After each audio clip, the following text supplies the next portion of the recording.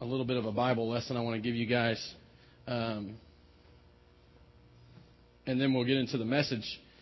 But we're in John chapter 8 today. And if you got your Bible with you, open to John chapter 8. We moved from John chapter 7 that we studied last week.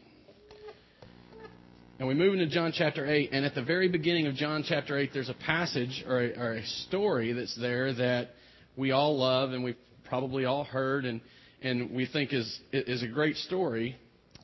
And I want to say with great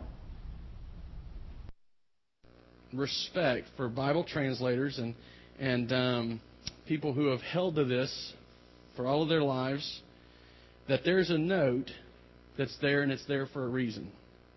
In fact, at the very beginning of John chapter 8, it says the earliest manuscripts do not include this section. Or it might say that just before John chapter 7, verse 53. Now, all of my life, I've heard this story taught, and I've heard people teach on this and build doctrine around it. And in my studies over the last several months, as I have been studying through John and reading through John, I have been convinced of something that I just want to share with you guys. And the reason I'm sharing with you is because we're actually going to skip this portion of the Bible. We may come back to it later. But the reason I'm going to skip it is because I don't believe it belongs there. I don't believe it belongs in that place. This passage, this part of John chapter 8, did not begin appearing in the Greek manuscripts until about the end of the 4th century, beginning of the 5th century. The oldest and most reliable manuscripts that we have don't record this. The Greek fathers, the church fathers that commentated on the Bible, and we have recordings of their sermons, they never even spoke of this until after the 5th century. The first one I was able to find was Augustine, and I don't know when, at what point in his life he wrote on it, but he lived late into the 400s, and so he would have had that available to him. And so we're skipping it because I believe, and let me bring this out too, is that when it does begin to appear in the manuscripts, it appears in different places. Sometimes it's in the book of Luke. Sometimes it's in a different part of John. And even in those Greek manuscripts where it does appear, there's usually asterisks. They didn't use asterisks, but I mean that's what you would know them by. They used asterisks to set this off, to demonstrate that they were copying it, but it wasn't always copied there. And so we're going to skip it. And the reason we're going to skip it is because if you begin to read John chapter 7 and read through John chapter 7 and read the recording of Jesus at the Feast of Booths, in the tabernacle, in the temple, and at this celebration of the Jews, you see him using imagery that they were using or that was a part of their celebration. And if you leave this in there, then pretty quickly you see that there's another day added and Jesus isn't in the tabernacle anymore, but you read a little further and you understand he is. And so it kind of mixes up the story. And so as we approach this part of the Bible, we're going to set that aside because I don't believe it belongs there. I'm not alone in that. I'm not some renegade guy who's just decided this. You can read from a lot of commentators and a lot of theologians who have studied this much longer than I have, much deeper than I have, and they'll tell you the same thing. That most theologians don't believe this is truly even Scripture, but something that was added along the way. Probably it was historically accurate. Probably it really did happen. Probably a true story, but not necessarily inspired by God. And so there are things we can learn from it, but we should never base our theological or doctrinal positions on it. But for us, right now, it gets in the way of what's happening with Jesus and at this ceremony that he's attending. Okay, that being said, the lesson's over. The little bit of information I needed to share is over, and we're going to move into this message and try to see what the Lord has for us in it. And I want to start by thinking about things that we don't understand, or can't comprehend, and don't really necessarily always want to believe in, but often frighten us. Amy's brother invited us to watch a movie last night. We didn't go see it, had never even heard of it. But because we hadn't heard of it, didn't know anything about it, Amy looked it up online to see what it was about. It's called Paranormal Activity. It's supposed to be the new fad in horror movies. It's supposed to be extremely scary. I don't know. If you're planning on seeing it, I don't know enough about it to ruin it for you, but the premise of the story goes that there's a couple that live in a house that they believe is haunted, and they want to capture video footage of this haunting. And the reality is that as you sit here and listen to me talk about this, you recognize, well, that's just a movie, but it scares people to death. And the reason I think it scares people to death is because there's some semblance of reality there. We may not believe in ghosts the way that this movie is going to portray ghosts. But the Bible is very clear, and it speaks about spiritual warfare as if it's commonplace, if it happens all the time. And so what we can recognize, and in fact, let me just even say this, there are places in Scripture that it demonstrates that the spiritual warfare happens very personally and intimately within individuals. I mean, the Bible's full of stories of people who were demon-possessed and who had demons cast out of them.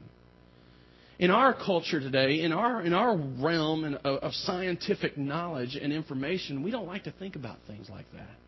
But the Bible is very clear that there's a darkness out there that scares us, that should terrify us.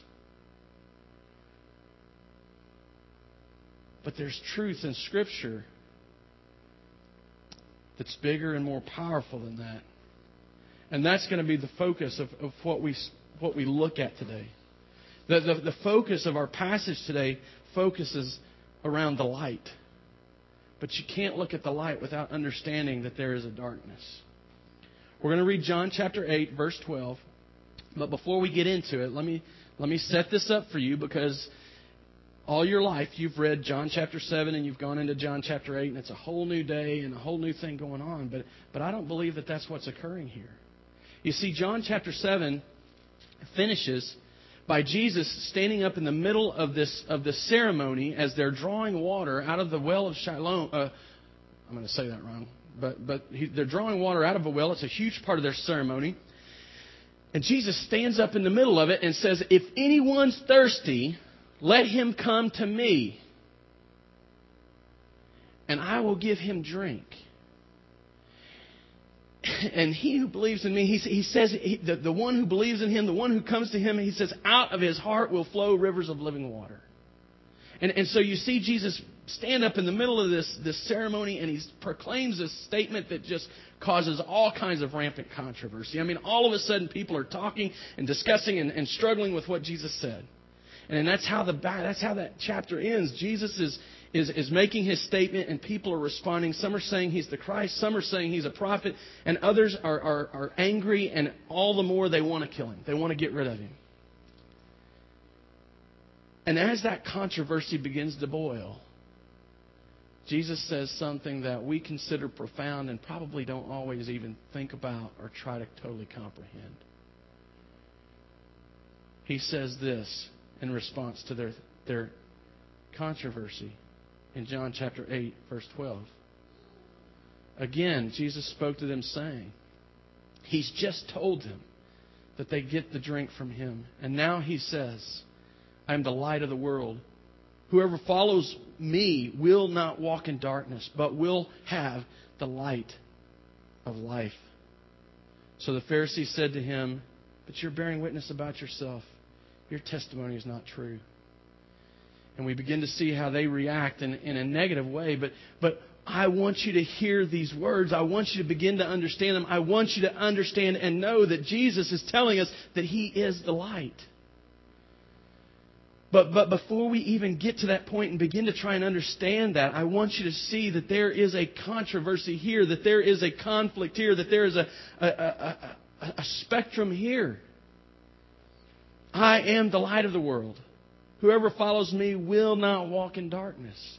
There is a world of light and there is a world of darkness. Notice that conflict, that contrast. The first world where the light rules, that's surrounded by Jesus. And the other world, that place of darkness where there's no light at all. Where the evil and sinister and terrible things that we imagine exist and have read in the Bible exist, where they live and rule. Those are things that should cause in us some sense of foreboding or some sense of fear. Because there's this place where we can't see, where we can't understand, where we can't know truth, where we can't be connected to truth. And in this darkness where we can't see and we can't be who we know we've been called to be. I want you to imagine that contrast. I want you to think about these things. As Jesus said these things, he's in the temple at this ceremony. He's standing in the treasury and maybe the women's court, but he's standing there, and there's 4 big torches. And as he's standing there, he's referring to these torches that demonstrate the light. This whole ceremony, this whole thing that they're doing, this whole week of celebration is all dedicated to remembering what God did for the Israelites in the desert. This whole thing that he's about doing is all about pointing to himself as the fulfillment of what God did for the Israelites in the desert. And so as they draw the water out of the well and demonstrate how God provided drink for them, he says, I am that water. I am your satisfaction for thirst. And then he looks at these torches which are burning and demonstrating what God did for them in the desert as he led the Israelites in the desert. And imagine what that was like. He led them in the desert by a pillar of cloud in the day and a pillar of fire at night. And that's what those torches represented. And now Jesus says, I am the light. You see, you guys look back to this time when you were in the desert. You remember how God provided and how he guided in the desert. But I'm that light. I'm that thing that this pointed towards. I'm the light of what this little shadow or this representation demonstrates. Imagine what they were experiencing. They go into this week of celebration remembering what God had done. What did God do for them in the desert? Before he even brought them to the desert, he brings them out of Egypt. They cross the Red Sea. Before they can even cross the Red Sea, the Egyptians are chasing after them, and God provides a defense for them. He slows the Egyptians down. He keeps them from getting them. They cross the Red Sea on dry ground, and the sea closes up behind them. And then he begins to deal with them and help them understand how they're to live and what they're to do. And he tells them, build a tabernacle. He gives them instructions for building their mobile temple. And they build this place. And the cloud that represents God comes and rests on it. And when the cloud picked up and began to move, they were supposed to pick up and begin to move. And they followed it through the desert, just like that. And in the daytime, it looked like a cloud. At nighttime, it looked like fire. If that cloud hadn't been there, if that fire hadn't been there, how would they have known where to go? I think this becomes significant because so much of what they dealt with really exemplifies what we deal with. You see, they were living in a desert. They were in a place where, for as far as the eye could see, was desert. There was no civilization. There was nothing. They're out in the middle of nowhere, totally dependent upon God. Now, that's hard for us to imagine because we got things like maps and compasses and GPSs. But I want you to take all of those and set them aside. And I want you to place yourself in a place where you have no visual cues and you have no way of finding your way. You have no idea where the nearest place is that you can find food or water or anything. And that's the desert. And that's where they lived. And that's what God guided them through. You see, man, what a great parallel that is for our life. And we think we got things figured out. I've got a plan for my life. I know where I'm headed. I was told from being a little boy, I asked questions like, what do you want to do with your life? And I had all these answers. And of course, they changed as I grew up and got older. And I had this plan still, and I still had things figured out. And well, now I'm going to do this. And by this time, I hope to be at this place. And at least by the time I'm 55, I want to retire so that I can just take it easy. You got all these things planned. What we don't recognize and what we can't see is that while we might be able to see, and there's plenty of light all around us, that light is not the light. You see, we've got this life that we feed into and that fulfills us and we think is what it's all about. But the reality is that we are walking around in a desert. And we need God's guidance. We need His light to guide us. We need to see Him ahead of us. There is a world of light. But we're born into a world of darkness. And we're in this place where that light and that darkness collide. And that contrast should be very visible. And those ideas and that knowledge should be seen.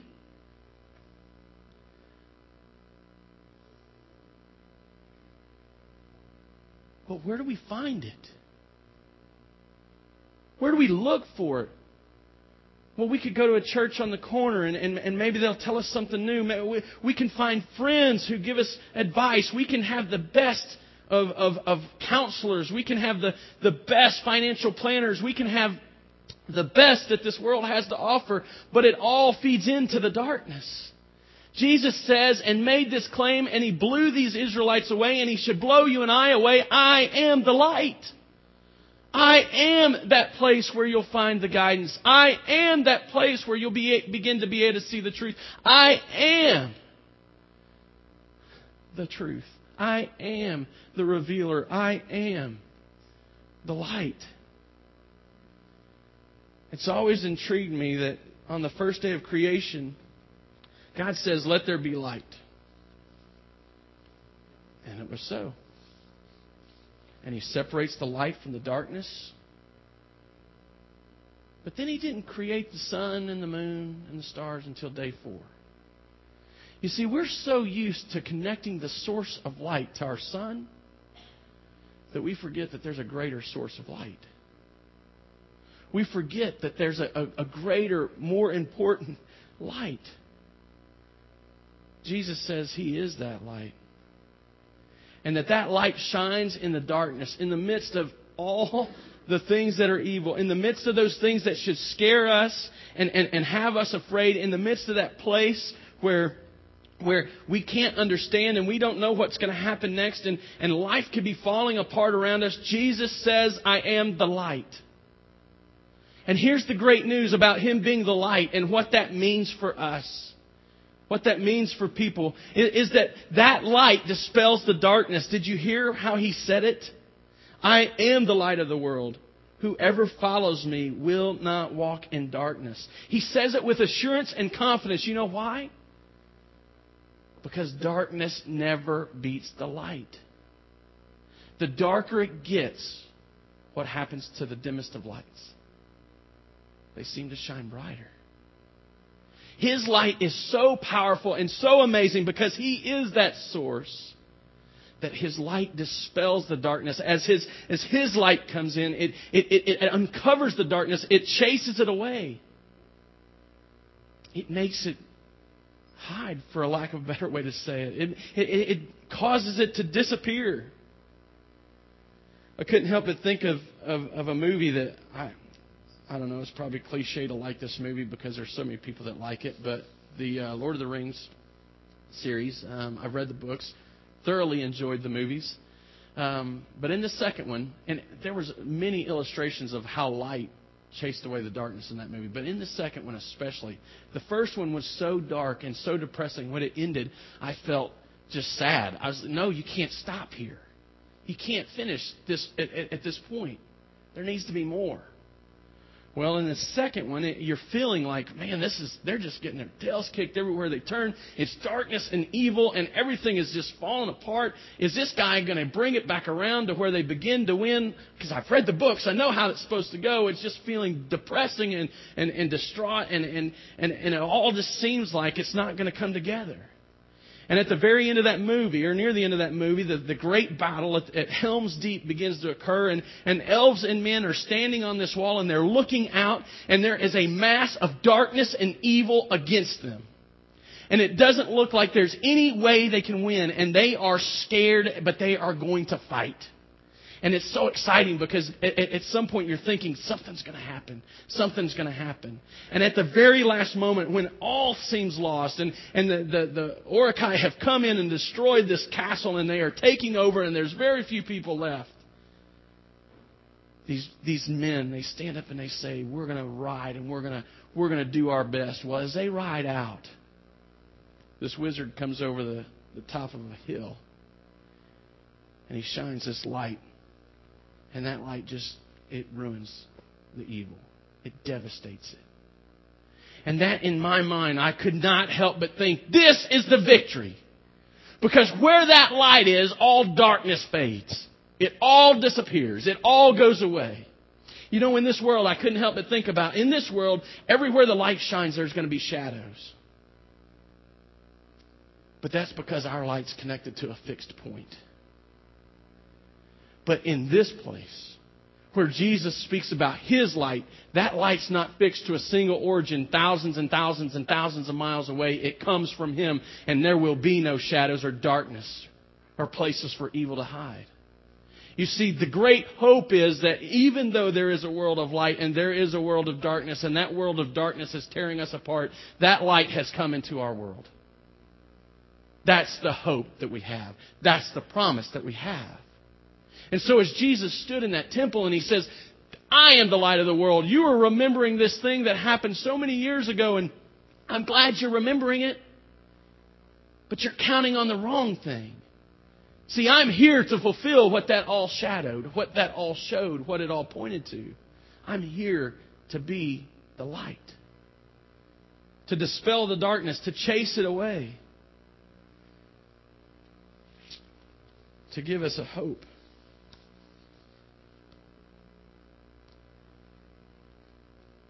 But He doesn't promise this for everyone. He doesn't say this to every person in the world. He doesn't say this that, well, you can just go do whatever you want to do and be whoever you want to be, and you'll enjoy this light. Who does He make this promise to? He says it to the Israelites, but He speaks about a certain group of people. I am the light of the world.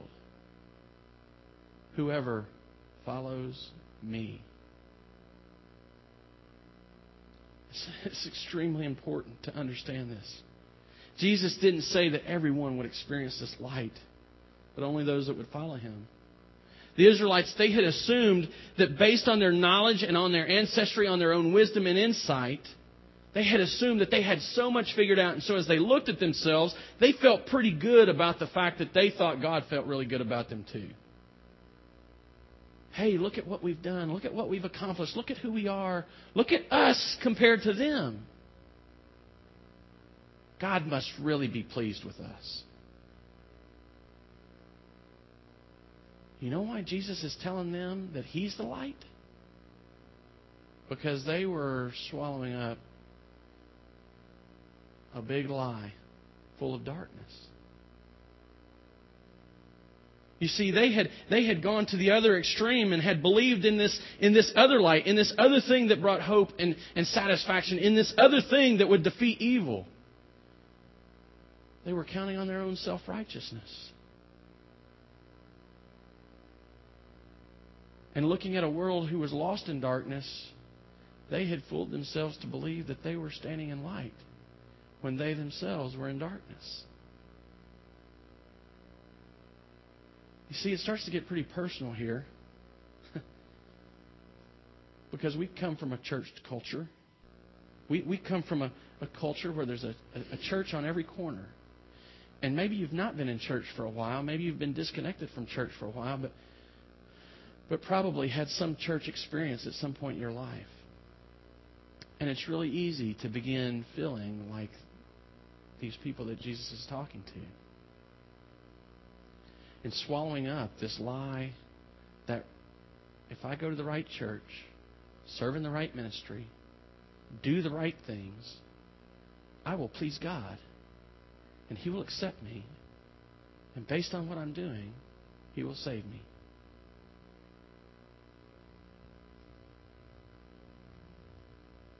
that's not what the Bible teaches. You see, that's just another lie. That's just more darkness. That's just another place for that evil and those sinister things to take place and eat us up and tear us down and destroy us. And Jesus says, I am the light. And those who follow me, they will not walk in darkness. You see, the darkness that these Pharisees and these Jews were dealing with, it may not have been in the same corner of that dark room, but it was in the same room. And Jesus says, you're hoping in the wrong thing. Well, see, it goes beyond that. It goes beyond that as it begins to get personal, because the depths of the darkness, they're not just outside us. It's not just the evil things that are out in the world. It's not just those things that we can't see and comprehend and that scare us and frighten us. It's not just the spiritual warfare, and it's not just the demons and the angels out there fighting, but there's a darkness in each of us. There is a darkness in each of us. Every one of us are capable of being where the Pharisees were, because we're fallen. Every one of us are able to be the worst of criminals because we're fallen. Maybe you had different upbringing. Maybe you had different advantages. I don't know. But I know beyond a shadow of a doubt we're born into a dark world by dark parents. And our only hope is not our ancestry or the things necessarily that they taught us, but it's Jesus. I hope that they taught you about Jesus. I hope that you're teaching your children about Jesus. But it's not their instruction or their word or their power that changes you or saves you. It's Jesus and His light. He's the one who did the work. He's the one who shines brightly. He's the one who dispels darkness. He's the light of the world. And it's following Him and being near Him that keeps us from darkness. And I don't say that at you. I don't say these things to you and count myself exempt. You see, I've got a pretty dark history myself. In fact, I can remember as I was thinking about things that scare us and make us nervous and parts of the world and of this world that we can't see and comprehend but frighten us, I was remembering a time when I gathered with a group of friends from high school. There was a couple of girls who had built a Ouija board out of cardboard, and they were using a glass. And we all got together in this basement, and we played with this Ouija board. Even tingles thinking about it. It was an unnerving experience. As you would ask questions out loud, and everybody had their hands on the glass, and the glass would move around the board and would spell out answers. Well, there was this one girl in particular that every time she took her hand off the glass and wasn't involved, the glass would either quit moving or it just didn't move as easily or quickly. And so we all blamed her on being the one that was moving it. She was doing this. And as we played with this thing that we don't even recognize how dangerous it is, we were having fun and laughing and joking. Right on the edge of it. And she says, no, it's really not me. It's not me. It's not me. And she swore it. She swore it. She swore it over and over. And we went on for a good long time asking questions and trying to see this glass move. And she said, I tell you what, I'll put my hand on the glass, but you ask your question silently in your head. And if it moves and answers the question rightly, then you'll know it's not me. And so we did. We each took a turn. And when it came to my turn, I sat and asked this question over and over in my head. And I was already amazed because it had happened a couple of times already. It had answered rightly. But I was asking, what's my middle name? Over and over in my head. And as I said that question, I thought there's no way that it's going to get it right. First, because nobody in the room knew my middle name. Second, because I've got a really weird middle name. But third, I was talking to myself. I was not saying anything out loud. You don't know the feeling Maybe you do. Maybe you've had an experience similar, but it was an extremely eerie and scary feeling as that glass moved to each letter. E. Circled around a little bit. T. H. R. A. I. M. It even misspelled it the way I misspell it. It was freaky weird. Scared me to death. I didn't know what to think. I couldn't help but remember that moment and how close I was to the darkness. And then I recognized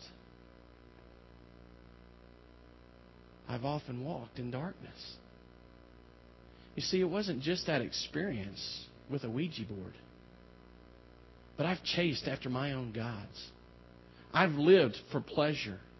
I've sought after those things that will give me temporary satisfaction. I've looked and not cared a thing about other people as long as I was fed. I did things that were harmful to other people because I didn't care so that I could succeed. I walked in darkness. And the reality is that maybe I didn't kill somebody or act out in, I can't think of the word I want to say all of a sudden. Maybe I didn't go and commit some string of serial killers, serial murders. Maybe I didn't molest children. Maybe I didn't go out and do these terrible, evil things that we label people as evil with, but I was evil. And the truth is that as I say that, you should recognize that you too, every one of us, are evil. And we're in darkness. And as we hear Jesus say these words, recognize that He's truly the only source of that light.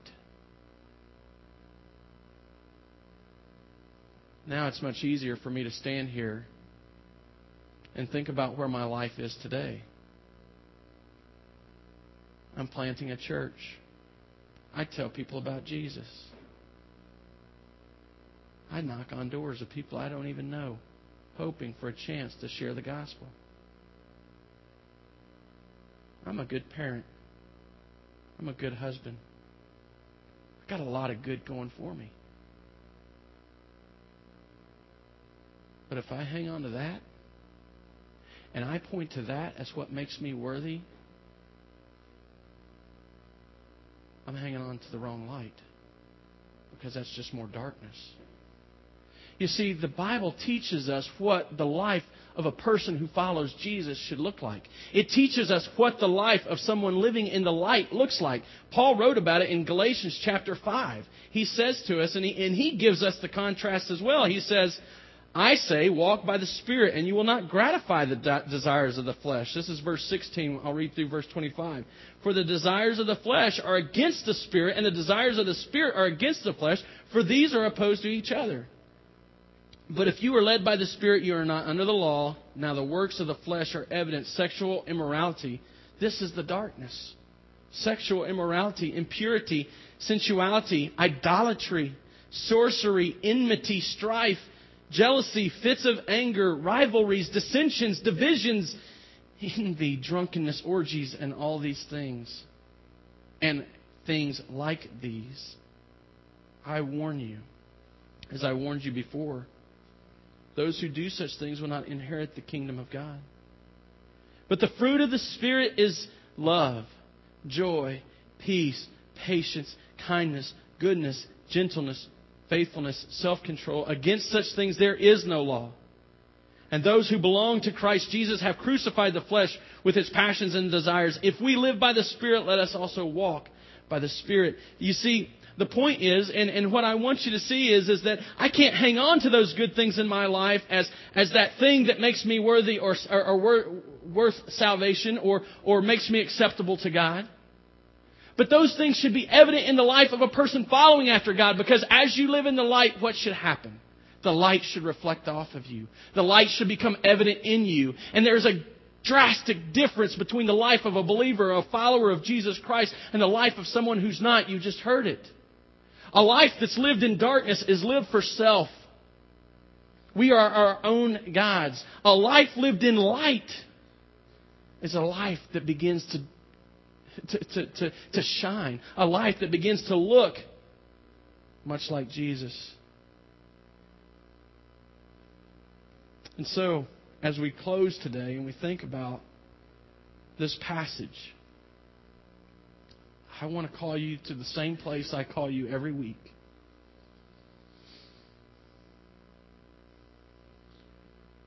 Where's your light? What are you trusting in? What are you following after?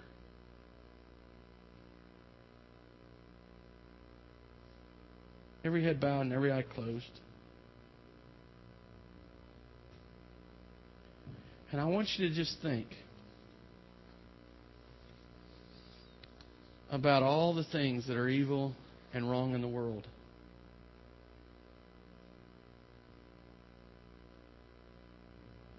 And if you understand truth and you're connected to Christ and you're following after Him and you can see the fruit of Him alive in you and you can see good things in you, not because you do them, but because He's worked them in you, I want you to thank Him. I want you to fall before Him and just thank Him. And I want you to plan to walk humbly and gratefully after Him. Close enough that His light will begin to radiate off of you. Maybe you're trusting in some other light. You're hoping in some other light that's truly darkness. I want you to look to Jesus. And I want you to see that He is the only source. He is the only place that you'll find salvation. He is the only victory over darkness. Dear Jesus, we thank You for coming into our world. We thank You for shining Your light into our darkness. We thank